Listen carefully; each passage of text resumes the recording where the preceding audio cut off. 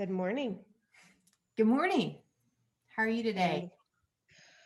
And I am better than yesterday, so that's a good thing. How are you Okay. today? I'm good. I thought I would spice things up a little bit with my new virtual background. Do you like? I love it. I love it. I love the wood color. I love that table. Yeah. So I'm loving the What colors and the mix of the rustic and contemporary. Yeah, and I thought, it's just time to play. Have a little fun and get on the internet and find some virtual backgrounds and spice things up a little bit. Speaking of spicy, I am loving the purple velvet and the updo. Oh, Like you thanks. look like you need to go on a date after this. Maybe I do need a date. Maybe I'm Hmm. tired of being at home. Hmm. Okay, Hmm. I'll let Mike know. Liz is prescribing a date. Yes. Even if you don't go anywhere, like you need to, that needs to have some like candlelight Oh, and, a nice bottle of something. hmm Yeah, tell me. okay. All right, I've got it. I'm feeling it. Well, you also have a new background, and you Do. mentioned yesterday. So, what's going on with you?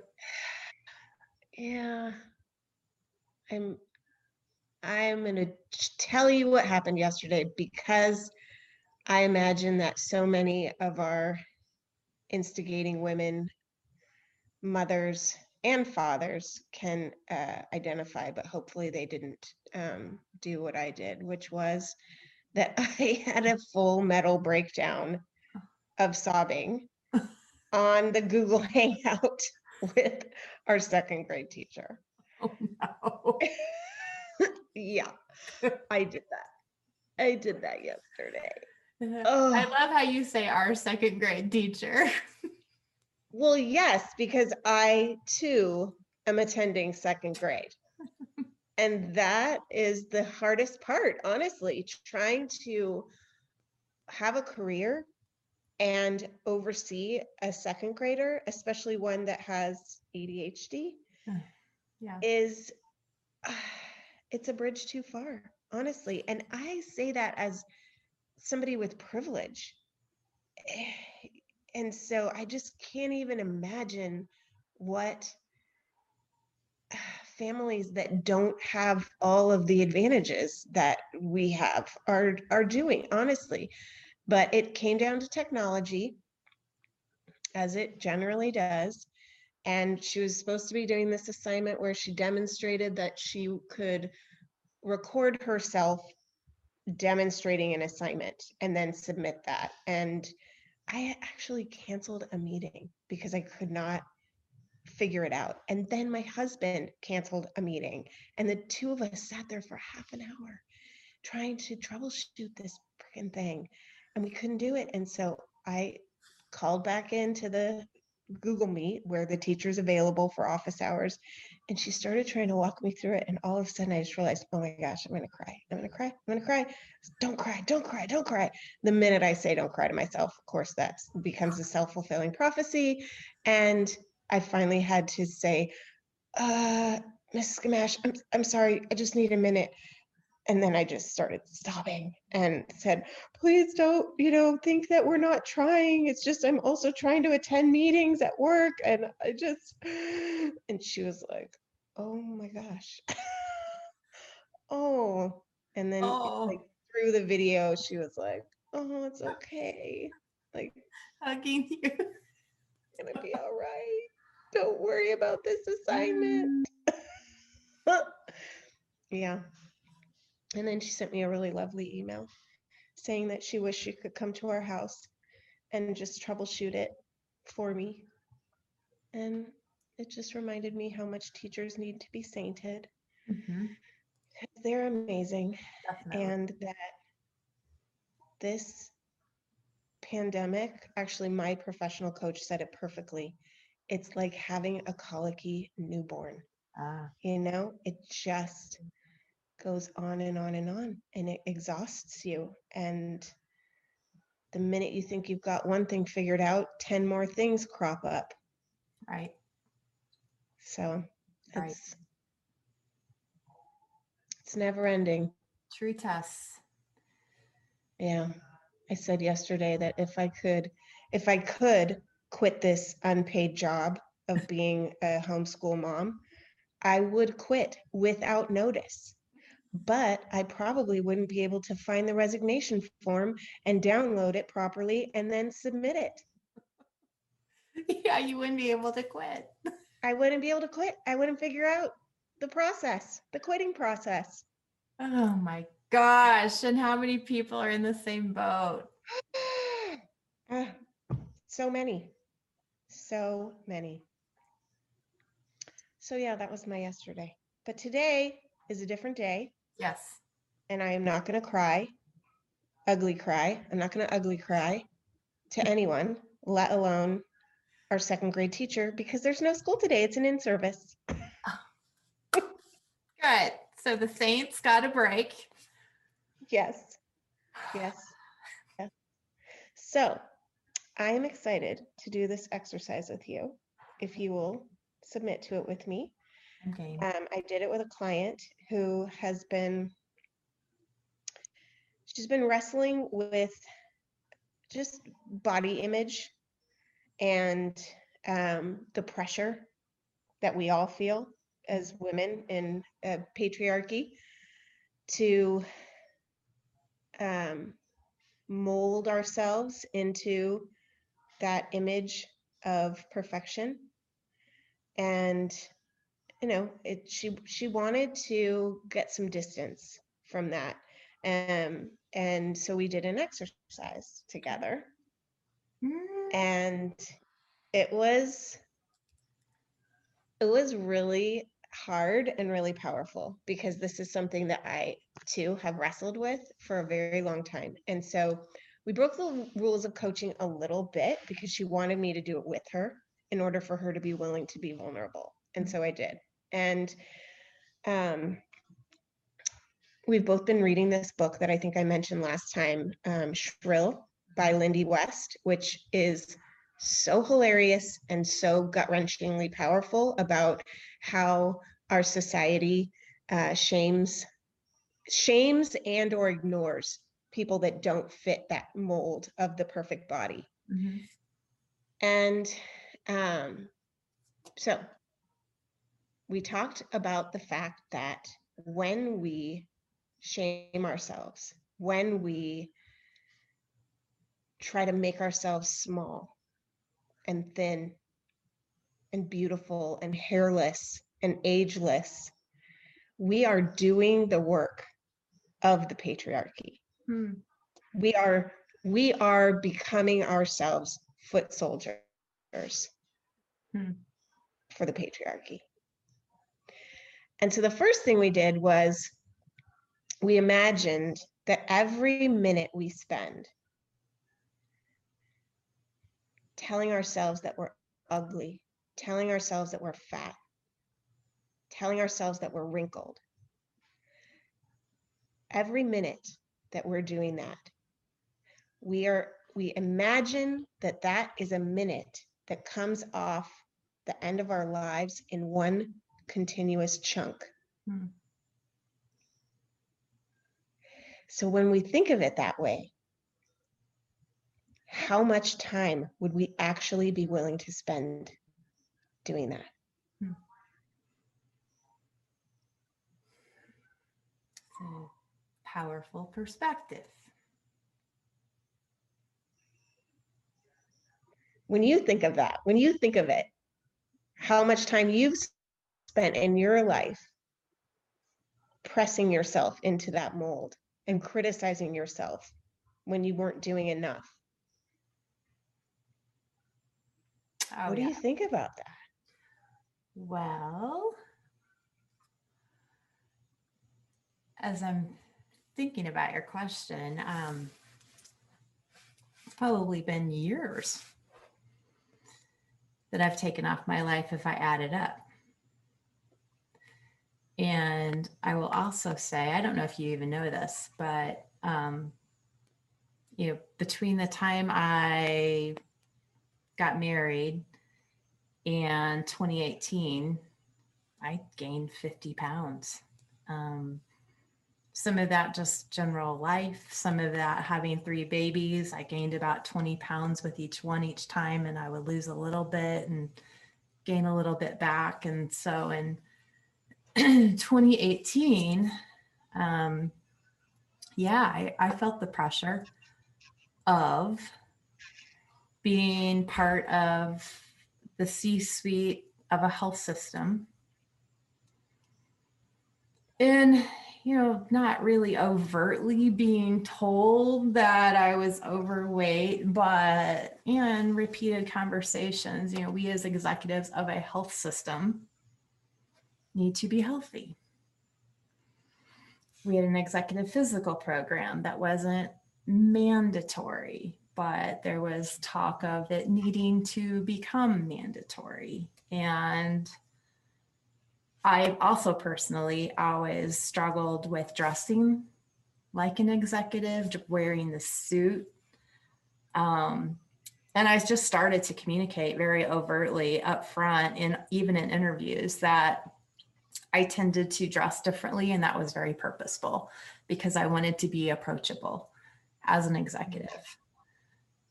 So I worked through that, but the whole weight thing was still really bothering me. And then I just had a conversation with myself and reflected, if I got serious about being accountable to lose the weight, was it because the patriarch of the healthcare system had described that as an expectation? Or was this something that I personally believed was right for me? And could I figure out what was holding me back from losing the weight? Because it's not like I hadn't tried. And I did wrestle with that for a long time. And what I finally decided was, I don't want to lose weight to hit a number. I don't want to lose weight to be accepted by others, including the patriarchy culture or the expectation of a woman. I wanted to be healthy. I wanted to be strong. I wanted to be agile and flexible. And I want to be a role model, not just to my kids and not just to my husband and not to other midlife women, but even to myself, to have that confidence that I'm doing everything in my power to be as healthy as I possibly can, to live as long as I can. And so I think I've already taken years off my life, and yet the mindset shift was important and powerful in my life. From May 2018 to December 2019, I just gradually changed the way I ate, the way I exercised, but most importantly, I had to forgive myself.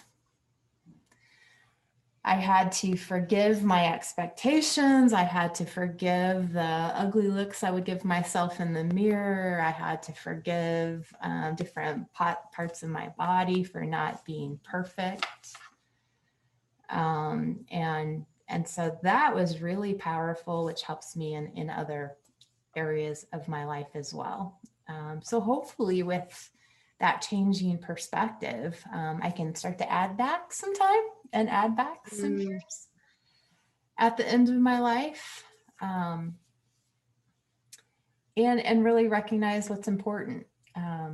So part of why I ate the way I did was because I have this fear of getting older. So I felt like if I ate like a kid and I ate, like a teenager and a college kid and just no holds barred, it was fun and it provided a little flexibility in my life and was a little rebellious. And so what I had to grapple with wasn't really about eating. per se. It was about my fear of getting older and my perspective. Now I just recognize I'm not afraid to get older, and I'm not afraid to die. I want to do good work. I want to do good in this world. And if I really want to have the longest possible opportunity to do good, then I will eat healthy and I will exercise and I will do all those things that might sound boring. But grace is a higher reward for me now than fun and rebellion. Mm. And I so love that reframe. that's just those thoughts and reflections must be had internally. Now, how other people perceive me by the way I look, I mean, that's just culture. Mm-hmm. Yeah, we grow up memorizing this looks like this, and so it's that. This sounds like this, and so it's that. And so the cultural pressures of how I should look as a midlife women executive, I just had to start to recognize that that's how the brain learns when we're kids. Mm-hmm. Should we all apply learning differently as adults and see the nuances? Yeah, we should. So that the biases don't start to come out. But it's pretty rare for people to take the time to, rethink what they learned as kids, and then to apply the learning differently. And so I had to start with myself. I love that, how you reframed this idea of being healthy, that it's not about being a size or a certain weight, that it's about extending your life so that you can do the things you want to do as long as you can do them. Mm-hmm. And that has been helpful for me. But admittedly, this is work I will do for as long as I'm on the planet. I will struggle with this because it's so deeply ingrained, as you said, what we learn when we're young. And that's what I love about that book, is that she deconstructs all of the messaging that we have received from every Disney movie we've ever watched. Mm-hmm. About what it means to be a woman and what it means to be a woman that has a right to take up space. Mm-hmm. And to experience herself as a valuable human. And mm-hmm. I feel like for me, and I know we're running out of time, but just a quick funny story. No, tell me about your perspective. You went through the exercise too. I did. And it was staggering. I mean, I struggled for a lot of my younger life with a eating disorder. And it still feels like it's always on the fringe, waiting to come back. Okay. And so I have to be vigilant about how much I let myself think about what I eat and let myself measure my exercise. And I spend a lot of time worrying that my daughters will somehow inherit it. But what I have in my favor is that I feel like the universe regularly sends me messages that I need to have self-love. Bruce, come here. And the way the universe does this, Bruce is going to join us. Okay. Every time I do something that is aesthetic, something goes wrong. And it's literally every time. So when I got Botox, you know how they are always telling you need to do more than what I walk in there, I'm like, just give me half the dose. And then they convince me that I need to do what they say. Well, I have, as you can see, a very large forehead. And when I get Botox, for whatever it makes, even though I get rid of the wrinkles, it makes me look like I'm a Cro-Magnon because my brows get so heavy. I am not joking you. And then I did it probably 2 or 3 times, and I've come home, and my husband is British, He does not agree with any of this, right? He just is like, they don't even practically go to the dentist in the Right. UK. He both times when I come home and I start talking to him, he's like, "Oh, are you saying something? Because I can't, like, I'm not reading anything from your facial expressions because there aren't any." So that's that. And then the third time I did Botox, I swear, if there is a statistical anomaly, I will be it. So my esthetician convinced me to try fillers. And I am not joking you. I allowed her to put some fillers right here on both sides. 20% of people who get fillers will have a reaction to it, where their face will swell up and they will have, it's like called retained filler syndrome. Of course. And so for the 3 years on this side of my face, most mornings I wake up and it's puffy because there is retained filler in there that didn't ever dissolve. Okay. Right? So what is the universe saying to me? Love for you to do an exercise right now, which is put your hands over your mouth, pretend like it's a mask for COVID, and let us all see. If we could only see your forehead, that would move, and your bulge under your eye.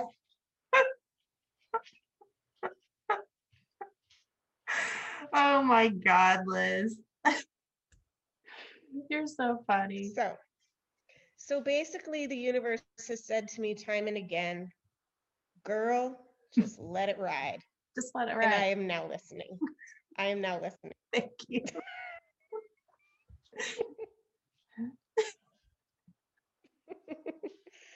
All right, my friend. So What do good we to be do with with you as that? always. I don't know. We let it ride. Okay, that's our mantra for today. We're gonna let it Let ride. it ride. Yep. Have a good one. You too. Okay.